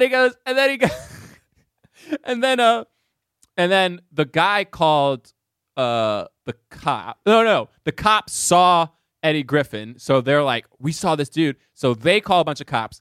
Then you have the owner of the motel coming around the back because he's trying to get Orlando Jones because he thinks he's Eddie Griffin and he wants to take him in for the reward. And then, of course, a Pepsi truck comes up. My favorite, and I remember this from watching this when I was younger, where Eddie Griffin's looking out the window. He's like, oh, no, not Pepsi. Oh, no. Mother's cookies? Oh, my God. They got Mother's cookies and goddamn Fiji water. Honestly, I've ran out of articles to read about Atlanta. I've read 3 so far doing this podcast. Yo, none of you laugh when he's... Bro, I don't remember that either. Like, this movie... All right, you didn't watch this movie. I definitely did. I remember there's a shootout happened. I remember they tried to give Eddie Griffin, like, the cool marksman moment of, like, him driving in the car and him shooting, like, the big... Ostrich. Yeah, I was like, yeah, this is supposed to be cool. But I'm like, that shot didn't look cool. Like, him driving off... He was pretty... Nah, for real. Eddie Griffin was pretty cool in the last 10, 15 minutes. I agree. Bruh. Last 10, 15 minutes of the movie. Bruh. He was pretty cool. Also, there was a part where Eddie Griffin's saying all this stuff and he has a gun and Orlando Jones just grabs the gun and like slides off the top part of the gun and just throws it away. And Eddie Griffin's like, all right. And then he goes, all right, this is what I gotta call a strike team. And then he like breaks out like... I can't. What is? He has a pen that apparently can call a strike team, but for some reason, it's in a case of like 50 pens that he just drops all over the floor. He just starts clicking all these pens. He's like, "What are these goddamn pens?" Calls a strike team. Orlando Jones is like, "All right, I'm out." You know what? You saying that? I know what I don't like about this movie. What? And it's something I brought up. Now I'm talking about Beverly Hills Cop. I know exactly what I don't like about this movie. I don't like.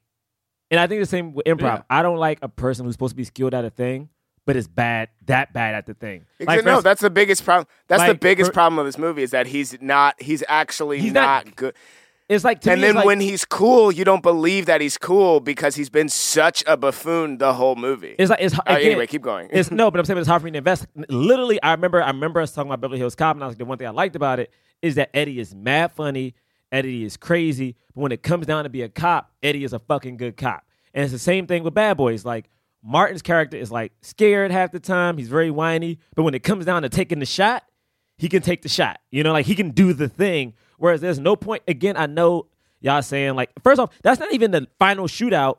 But when they're leaving like that restaurant or whatever, or the gas station, it's like, it's a huge shootout. And I still don't think Eddie's good. Like when he takes that shot, again, like he's shooting straight ahead, like towards the lens to have that cool through the window moment. But I'm like, I don't know what he's shooting at until you see him like, I don't think he was skilled at any point. It almost felt like watching he's Get pretty Smart. skilled but the thing is he's still, that's the other problem because like it's like he doesn't even start to seem skilled until they have the upper hand in that last scene. Like everything leading up to that, it's like his only skills are that he's popping up at inopportune times. But but even and that, like, no, go ahead. No. Well, no, to me it's like when they pop up and they're like explain like he was thinking ahead of everybody the entire time. It felt so unearned. It was like at no point, and I totally get like, yeah, he's supposed to be smart than everybody. Like he had this plan, but at no point do we see hints of the plan. Like for instance, if you watch some of these movies, like if you watch Ocean's 11, right? You watch Ocean's 11, and when you get to the end, they do the thing of, oh, you didn't realize that when they were doing this, and this, it was really that thing. But we saw them doing the Easter egg that you could track it. At no point could I track that he was smart. There are two or three moments no where point Eddie did I know he was Griffin smart. bumps into Orlando Jones. There are like a couple moments where that happens. And like I didn't realize until just now, like, oh, he must have been, that was when he was like putting a tracker on, and that was when he was doing this, and that was when he was doing that. But like they only have a couple of moments of that, and then it's like he just appears places. But then I don't even think it's Eddie Griffin who has the plan. I think the plan is actually orchestrated by the team. Like Vivica Fox might have even been the actual lead of the team. It might not even be, it might not even be Eddie Griffin who is the mastermind behind it. Like I feel like the only times we really see him being good at it is like in the big shootout at the very end. Like he's a good marksman and he's ready and he's sort of like on top of it, and like that's the only time. And so all these other times, it's just silly. Like, and that's very frustrating. The other thing, the thing I will say that, I mean, this is when it starts to get convoluted, is because in this scene too, right before the shootout, he's like, oh, what? I bet he told you I'm a 5150. Well, like, I am on my own. He's like, I'm rogue, but only because I was set up by him. Like, and Orlando Jones like, oh, so people think you killed somebody, but you're actually innocent. He's like, yes, exactly. I'm like you. And Orlando Jones is like not buying it for whatever reason. But the idea is like he's rogue. But then later on, is he? Like, I don't know if that's ever actually explained. Right. Because what happens... So let's finish this. So then what happens next is that they both get out. Orlando Jones is captured by this white dude. And the white dude brings him to like this Mexican jail, police station. I loved this dude who played the chief, like the Mexican police guy. I've seen him in a bunch of stuff actually. Yeah, he's been in a lot of stuff. He was so funny. I mean, and they're just like all like it's one of those classic like comedy scenes where like everyone's laughing, and then he's like, "What are you guys laughing at?" Oh, we're all gonna get promotions, and then this whole like crazy scene where he's like, "No, I'm actually not who you think I am. Here's my ID." And then they turn to the white guy, and the white guy's like, "No, I swear that's him." And then they're like, "Oh, somebody's here to see you. Okay, we'll get to the bottom of this." And this is when... What was the point of that? What was the point of her coming in? Like, what was she supposed to be doing? Well, she was saying that he is Freddie Tiffany so that they kept him in the jail. I actually don't know. I was like, I didn't get that. Yeah, whole it doesn't make sense. Like, it's like either she's doing that because she's still trying to keep her cover with, she's trying to keep her double cover. So like she's going in and saying that he's Fred Tiffany at the order of not the governor, but the big bads. Because she's the girlfriend of the drug cartel guy. Yes. And right. And she's pretending that he's Freddie Tiffany so that they keep him in the jail. Yeah. But then the other guy shows up, the agent from the CIA. Mm-hmm. And then when that's happening, he's like, oh, thank God. Oh, McReady is here. And then when that's happening, he's like, he looks at McReady. Oh, no, he looks outside because Eddie Griffin explains to him in the whole thing. He's like, oh, what happened? I bet they you were going to get shot. You were going to get killed. And then they shot somebody. That's an old move. It's called the double take. He explains to him what the double take is. And so then, we hear Eddie Griffin's voice again as he looks outside. For whatever reason, they decided to bring the guy who faked his own death to this jail. Everybody is so sloppy. Why? Bruh. Every single operation is so sloppy. It doesn't make sense. So all he does is just look outside, sees that guy there with the other CIA agent, and he hears double take. And then he looks at McReady's leg. He sees a dog bite, and then he hears Eddie Griffin being like, "The dog is the key to this whole operation." And then I feel like there's one other thing he sees, and then he's like, "Oh shoot, Eddie Griffin was right. I got to get out of here." I'm sorry, I'm just still mad about the dude that they brought because look, hear me out. Eddie Griffin wouldn't even really know what that guy looked like. He wouldn't even really know what that guy looked like if he didn't show him the picture in that scene. Okay,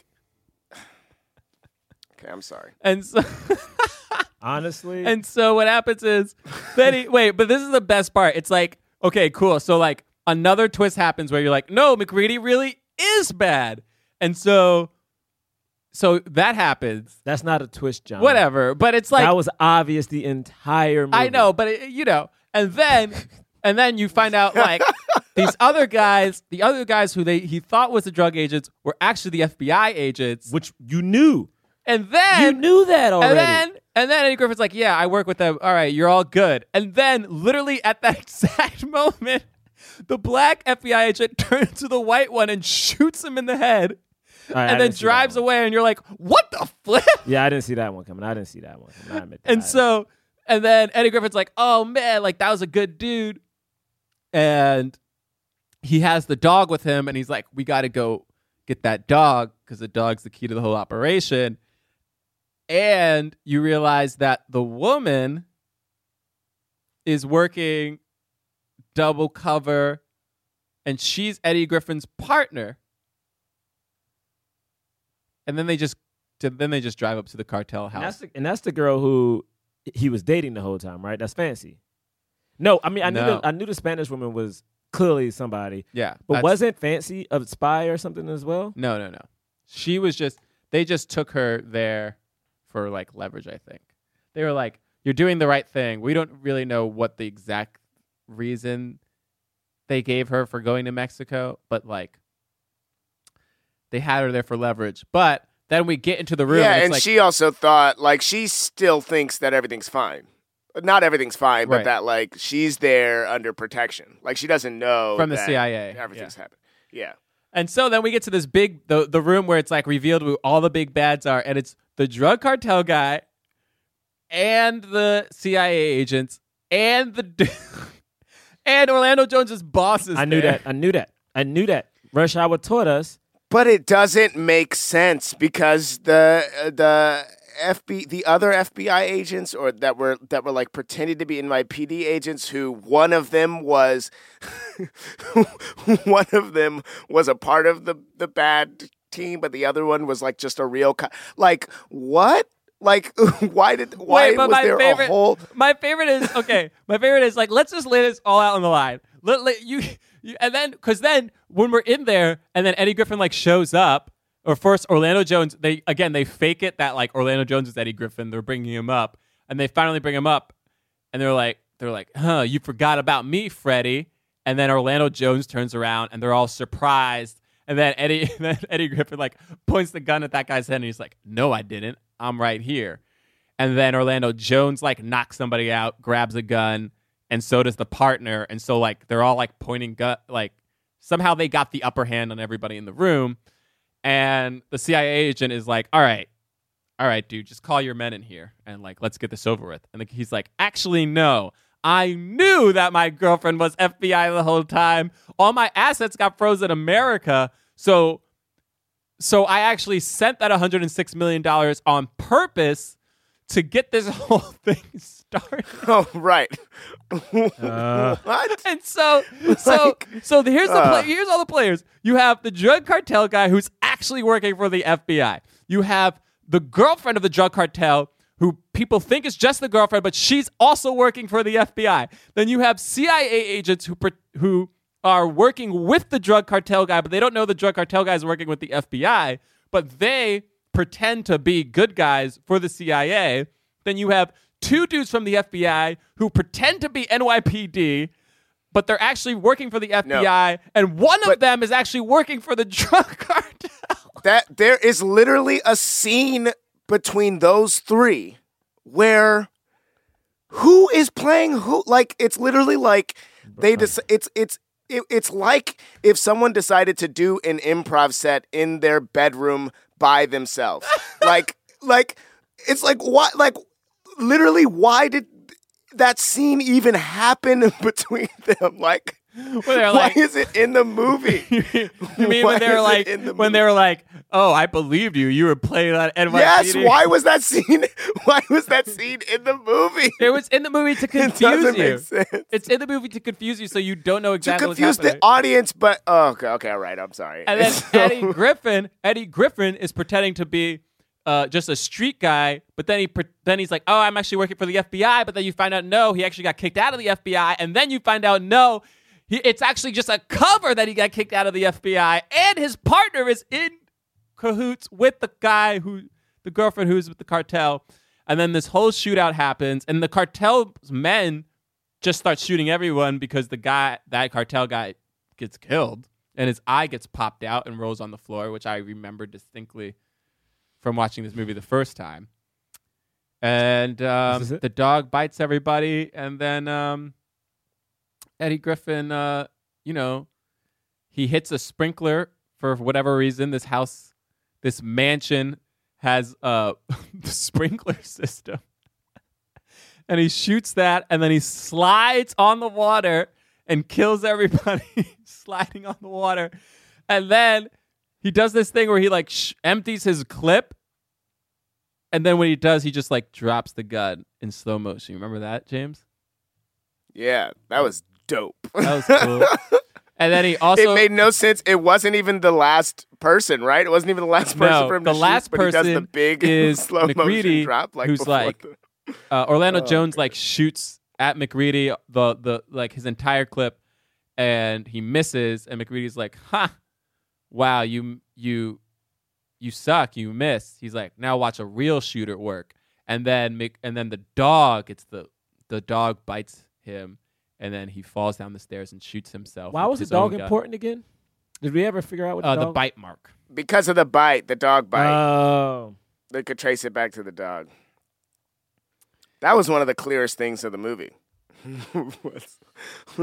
Once they established that, it was like, oh, I get it. And then everybody died. So then they were all fine because everybody was to the dead. beach. He presses the button. And they go to the beach. He presses the button. He's like, "Oh, right, strike team will assemble in 30 seconds or less." And then a strike team assembles, and they're like, "No, you're good, guys." And then he gives one of the Navy SEALs a cocktail. And that's 88 minutes.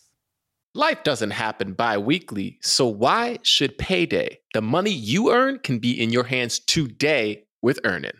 Earnin is an app that gives you access to your pay as you work. Up to $100 per day and up to $750 per pay period. Just download the Earnin app and verify your paycheck. Then access up to $100 a day as you work and leave an optional tip. Any money you access plus tips are automatically repaid from your next paycheck.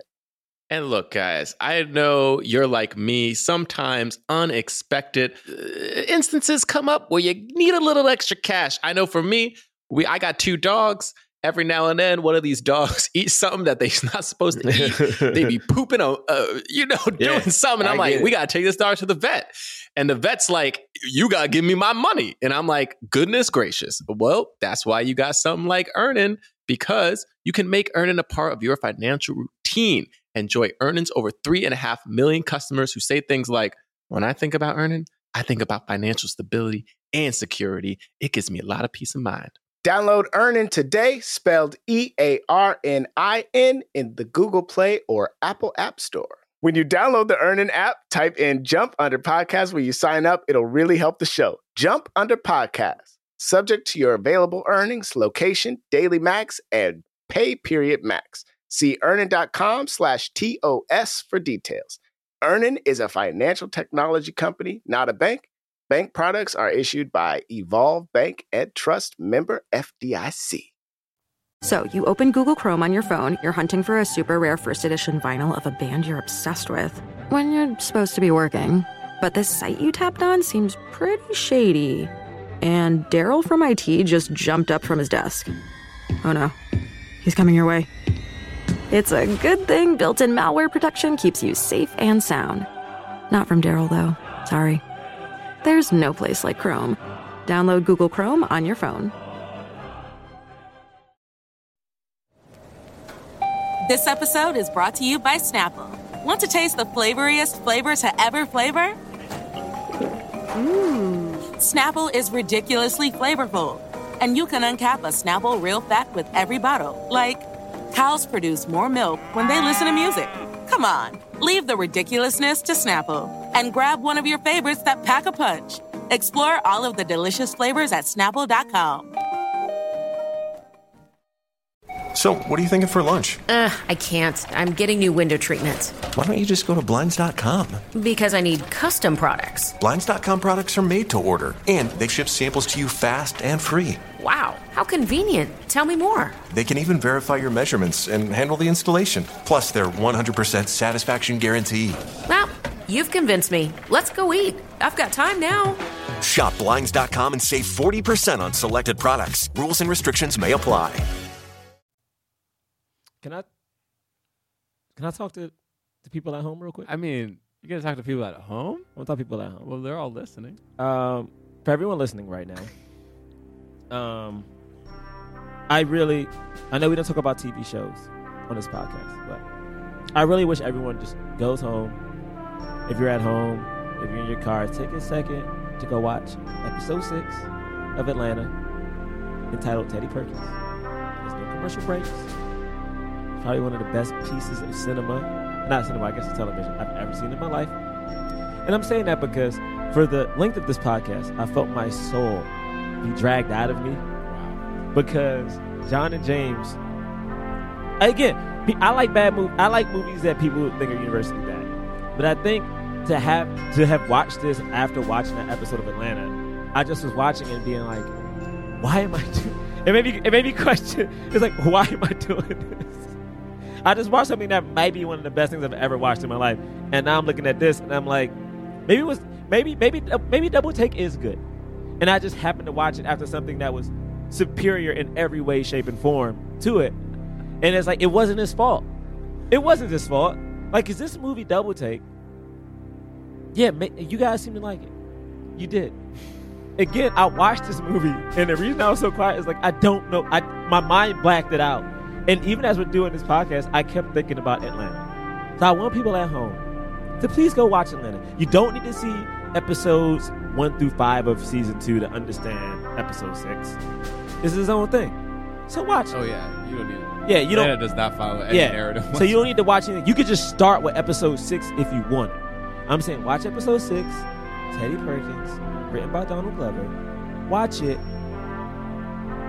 I don't even know. Guys, I'm sorry. I don't know what to say. I wish I hated this movie enough to talk about it. Like, the thing is, I don't even hate it. I don't hate it. It's just like, okay, this exists in the world. But the thing is, it doesn't make, okay. That's all. I'm sorry. That's all I got. I wish I hated it. I don't have any emotion. It's just nothing. I even took my hat off because I started sweating. I mean, because it was so funny. No, The thing is that's so crazy is that I didn't laugh. Even the part of you ain't keeping it real. I was like, I remember that when I was a kid. I did not laugh at one point in this movie. Like, not even a little bit. Remember when he was like, you know what part got me? He's like, fat person want to be skinny. Midget want to be tall. You want to be white. I didn't laugh at the other ones, but then when he said you want to be white, I laughed so hard. James? I thought it was so funny. You want to be white. It was so... Also, we skipped over this part where Eddie Griffin's going to Mexico and he's in the car with the dog and he's like, all right, here we go. Say that in Mexican, and the dog's like,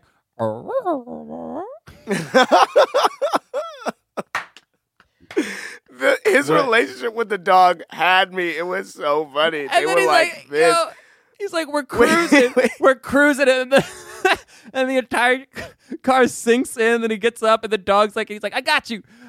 Okay, here we go. And then all the people who are crossing the border are like, no, this way, America.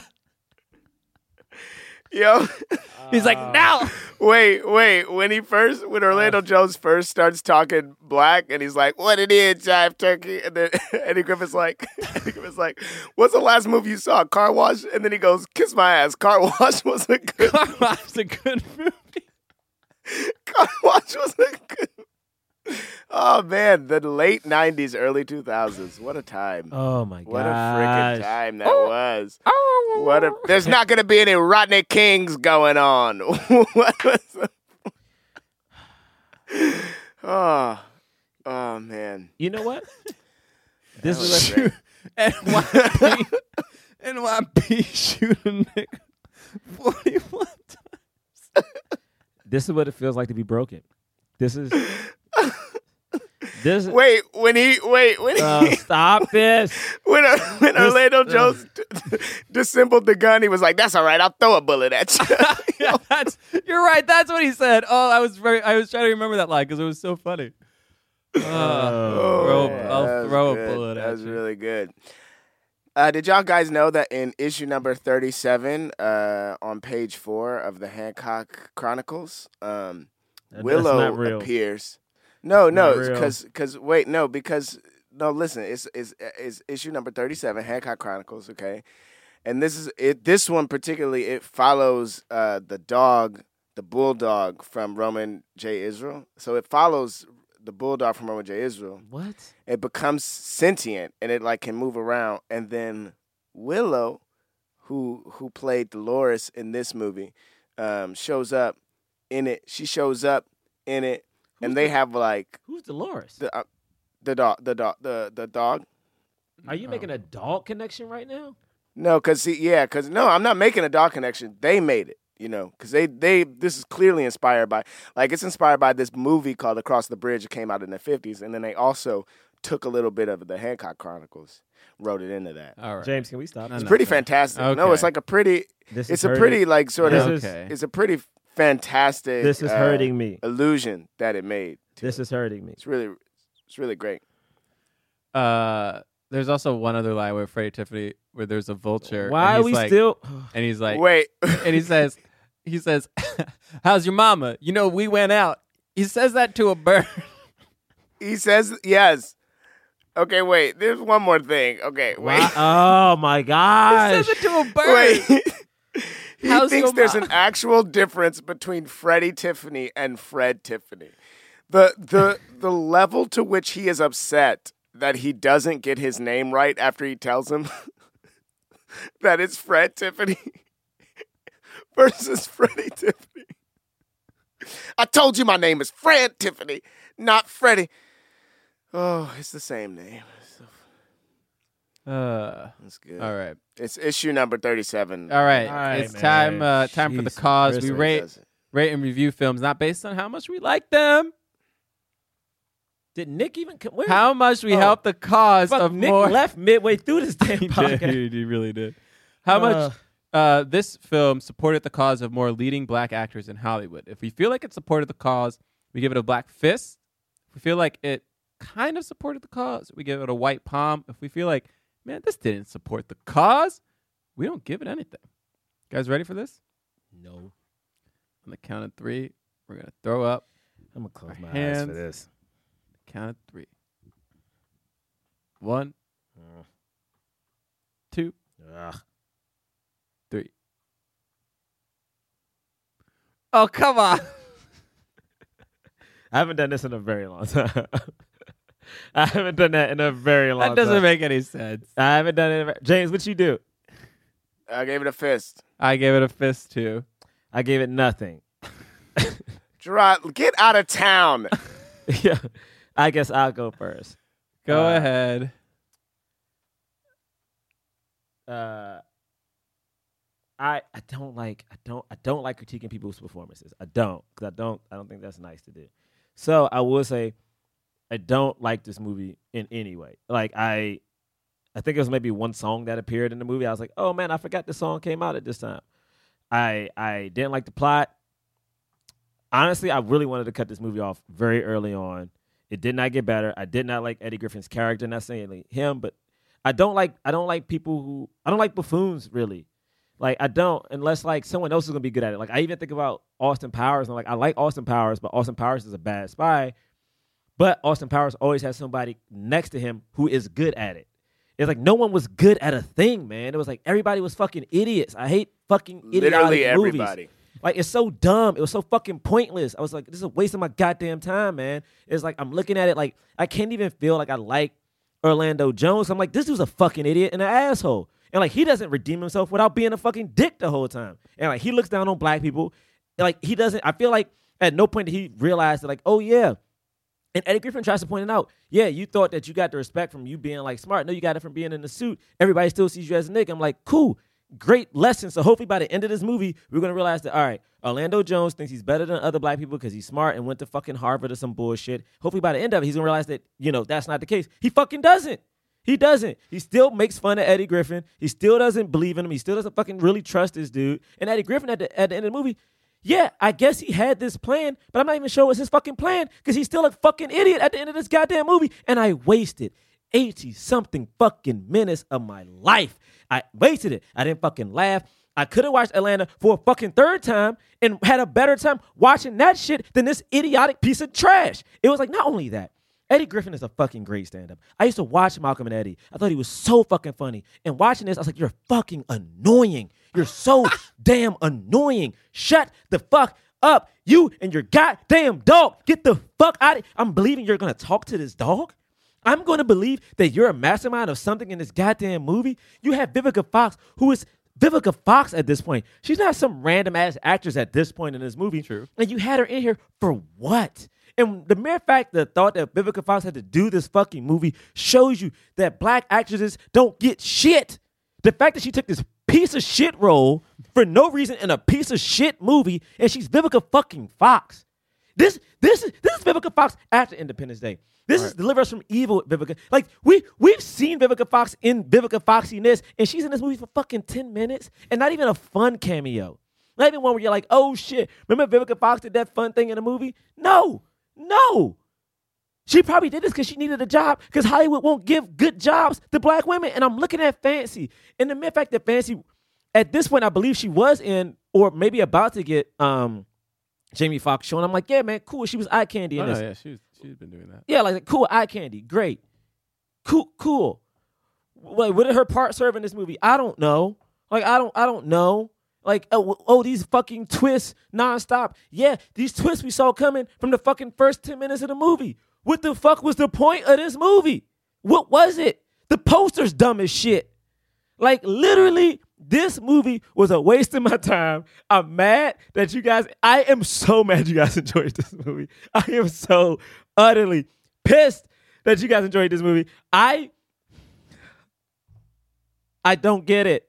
I don't, even after listening to you guys, I don't get it. Because you guys, you would make, John, you out of everybody, you would have made fun of it. You would have made fun of this movie, and I don't understand why you didn't. Like, if James was to say, like, if this was fucking Jurassic World, and some of these same lines in Jurassic World, you would have made fun of it, and we would have made fun of James. It would have been a fun. Why you got to bring up Jurassic? See, I don't see. Hear me out. No, hear me out. I'm not gonna hear you out.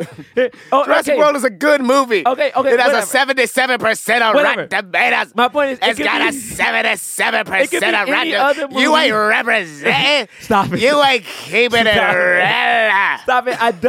I don't get why you fucking like this movie, John. I feel betrayed by you in particular. I feel betrayed. I feel lied to. I listened to you for an hour and 20 minutes talking about why you like it, and I still don't believe you.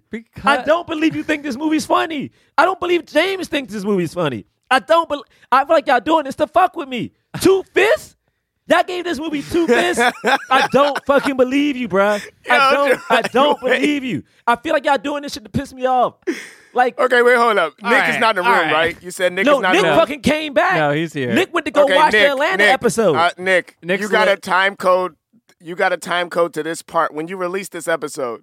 Okay, you got a time code to just this part. This needs to be the beginning. Everyone needs to hear this part. No, man, I don't fucking get it. I honestly, Nick, I swear, don't play the rest of it. Just play. Hear me out. I'm gonna let y'all speak, but I feel like, for real, all jokes aside, right, he's filibustering. I feel like y'all been trolling me, bro. I feel like I don't believe you like this movie, dude. There's no fucking way. Because John has been on this podcast and said things like, I hate when they do like the thing with the black dude being corny and he acts white. And that's what the fucking jux of this movie. You said that you hate that. Right, but he does it in the first 5 minutes, John. I know, but I think they subverted it later, because then he's like not he shows that, like, you know, Eddie Griffin says that thing, and he's like, oh, this dude's racist, and he's like, you're kind of right, and then later on we realize that Eddie Griffin is from Malibu. James III, you swindled because you said the same shit of Beverly Hills Cop and other things where you're like, oh yeah, I like that he's good at his job. Eddie Griffin's not good at his job. I don't believe y'all like this movie, bro. Hey, hold up. Don't tell me I've been swindled. I've been saying that's the worst part of the movie the whole time. You swindled me because you have said before that you don't like when people are dumb as shit, like, and not good at stuff. But this dude is dumb as fuck the entire movie, and you're telling me you like it? But he's playing. What I'm saying is, you guys are liars. I don't know, bro. I don't believe you. I don't buy this. Okay. No, don't just me. No, you've been talking about 20 minutes. Because I listened to y'all talk for an hour and 20 minutes without me saying nothing. I don't believe y'all motherfuckers. I don't believe it. Whatever. Say whatever. I don't even care. I don't even care. Nick, did you go watch Atlanta yet? I gave this a fist because it's the only movie starring Orlando Jones. So what? And it's another movie with Eddie Griffin, and Eddie Griffin, like, you know, he only had a short period of time, but this was a part of it, and it was like showing the world, like, we got funny black people, and they can lead movies too. The other, like, it's a comedy. It's an action comedy. It's silly. It's not supposed to make sense. It's dumb. Hey, remember he said that. We gonna watch something else, and you're gonna be like, this movie's too dumb, and I'm be like, listen, this is why I liked Baywatch too, and like people didn't like that. I did like Baywatch. I did. It's just like it's just a silly movie. Like you're not supposed to take it that seriously. You know, yeah, it has a lot of logic. The reason that to me it's different than like a movie like Jurassic World is because, you know, Jurassic World is like it's supposed to be scary. Hey, but it's not. We don't have to do this right now. All right, okay. Fine. And the real reason I gave it a fist is just because, you know, even though Orlando Jones' career didn't like explode after this, you know, you got a lot of black people in it, and yes, it's true. Vivica A. Fox deserves better than these roles, but you know, she here. You know, you got black women here. You got 2 black women in a movie. That's rare. And true, they're you know, kind of reduced to the shadows, if you will, because Vivica A. Fox, even though she's not the girlfriend, she plays like a secretary, even though she was actually undercover, even though that doesn't make any sense that she was undercover. But like she was, and like she helped save the day at the end, except no, she doesn't really. She just shows up, but whatever. And, you know, you got 3 women in this, and they're all women of color, so that's kind of cool. Do they talk to each other? No. Do they do anything? No, it definitely doesn't pack. Y'all watch that Drake video though? That new Drake video? Okay, but then you know you got the two leads are black, and then you got the black FBI agents, and then you got like a lot of There's a black Mexicans. FBI. There's a black FBI agent. Does he actually talk? Yeah, he says like, what do you say? I got something more. She's bad, and then he also has that line. Don't he get shot in the head? Yeah, he gets shot. Okay. Hey, y'all should watch that new Drake video because he like honors women of color in it. And then it's 2018. This is 2001, man. Come on. How long were we supposed to be honoring women? No, I'm just kidding. Yo, I'm just saying like this. It's not a great movie. It's not a near perfect movie, but it's fun. So I gave it a fist. Why you smile? Yo, you're making me so mad. I mean, I gave it a fist. I gave this movie a fist because of the cast of this movie. You were trying to think of a laugh. Huh? What? Nothing. Nothing. Go ahead, brother. Go ahead. And in 1999, when the commercials for this movie came out, I saw somebody who I had been laughing at in TV commercials for months, starring in a movie with a comedian who I respected and admired. And it made me go, I want to do that shit. Me too. Wait. That's why I gave this movie a fist. Wait. Now, you hold on I will right say, now. You hold on right now. I will say, okay, go ahead. What? This movie inspired you to do comedy. No, I'm saying I was inspired by Orlando Jones. And I was inspired by the journey that he went on. Now, I will say this though. I do have to say, because I can't be over here talking shit and not living up to stuff that I've said. I think I gave Beverly Hills Cop a palm. I think I did. Shit. And I think I gave it a palm because I said that I think that people keep trying to make this movie and they keep making it poorly. They don't do it as well, right? And that's true. That's real. But I also think that I have a different understanding of the cause today than I did when we first recorded Beverly Hills Cop. Like, that movie meant a lot to black people. It meant a lot to me anyway, like seeing him do this. And I think that we need movies to be made with black people in the lead. I would even argue that Orlando Jones doesn't look down on black people. He looks down on Eddie Griffin. You know what I mean? Like he maybe the movie could have been better and it could have been smarter about that stuff. I don't think it is very nuanced when it comes to that particular dynamic. I think it could be smarter. But like, movies like this getting made, people seeing black people in leads, like we just need more of them. We need more of them. So also, like the fact that, like, I mean, how many times do you see movies where a black person's job is like an investment Wall Street banker? You know what I mean? I just want to. And like everybody, I want to establish one thing that James gave Purple Rain. Purple Rain. And how you gonna bring up Purple Rain when I literally just Purple Rain. Purple Rain don't got shit to do with this. Purple Rain don't got shit to do with this. Prince is not an actor. I will stand by my palm for Purple Rain until I die. Put it on my tombstone. That shit does not deserve a black fist. He is not an actor. This is about black actors in Hollywood. The end of our theme song is black actors. We take that from Dave Chappelle. Fuck that shit. Purple Rain deserves a white palm. And I don't come at me. I don't give a fuck. I want more hate on Twitter. Fuck this shit. I'm pissed. I am pissed at the hate that I get for this. We are a black actors podcast. Motherfuck Prince acting in a movie. He is not an actor. Hey, just so you know, James, just so you know, I now feel better about this review. Honestly, I've hated all. How long have we been recording this? I've hated all hour and. Oh my God, I'm dying. I've hated. We reviewed this motherfucking movie for 2 hours. Wait, that's obscene. We need to stop. Hold on. Now. Is that time right? That's obscene. Give or take. Has it been close to 2 hours? 140? 140. This movie is 88 minutes long. We need to stop talking.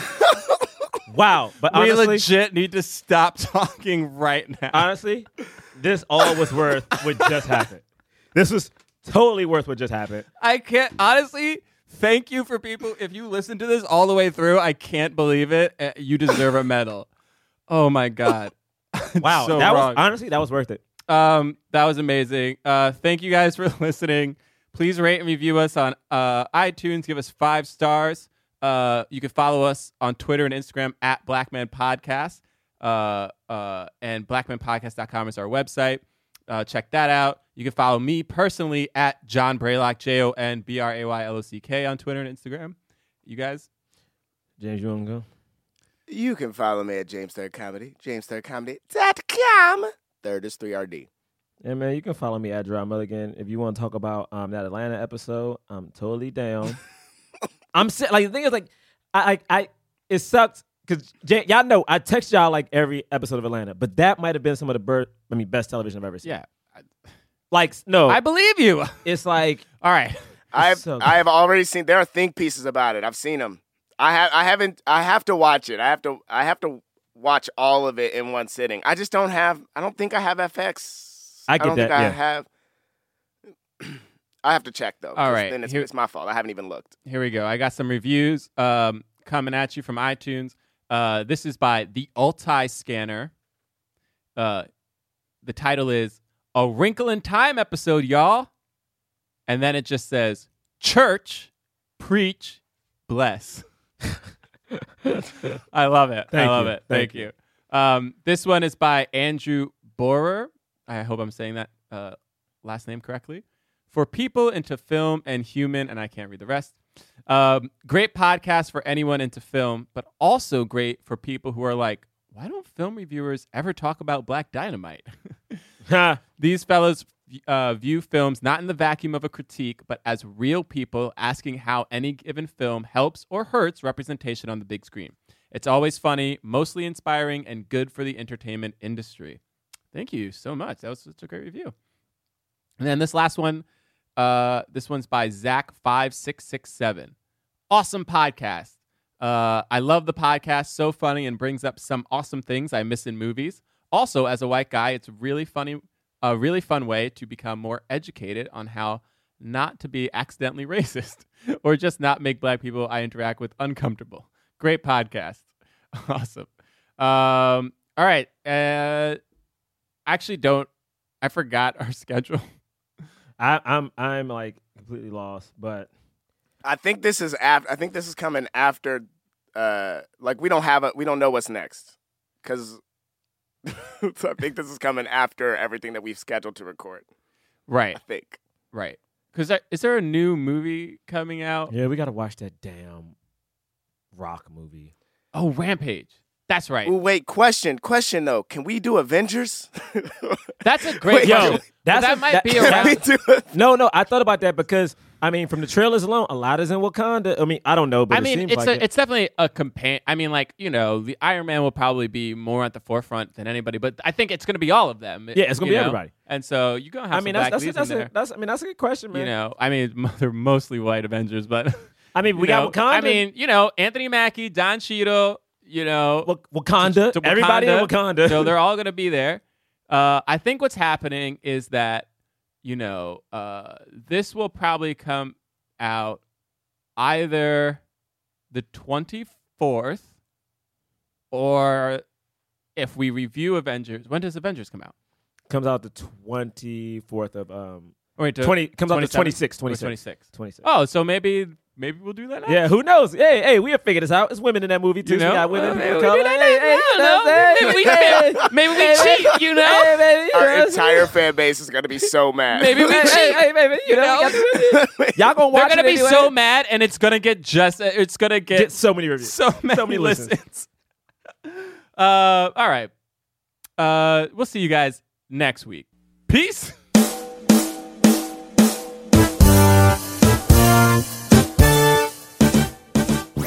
That was a HeadGum podcast.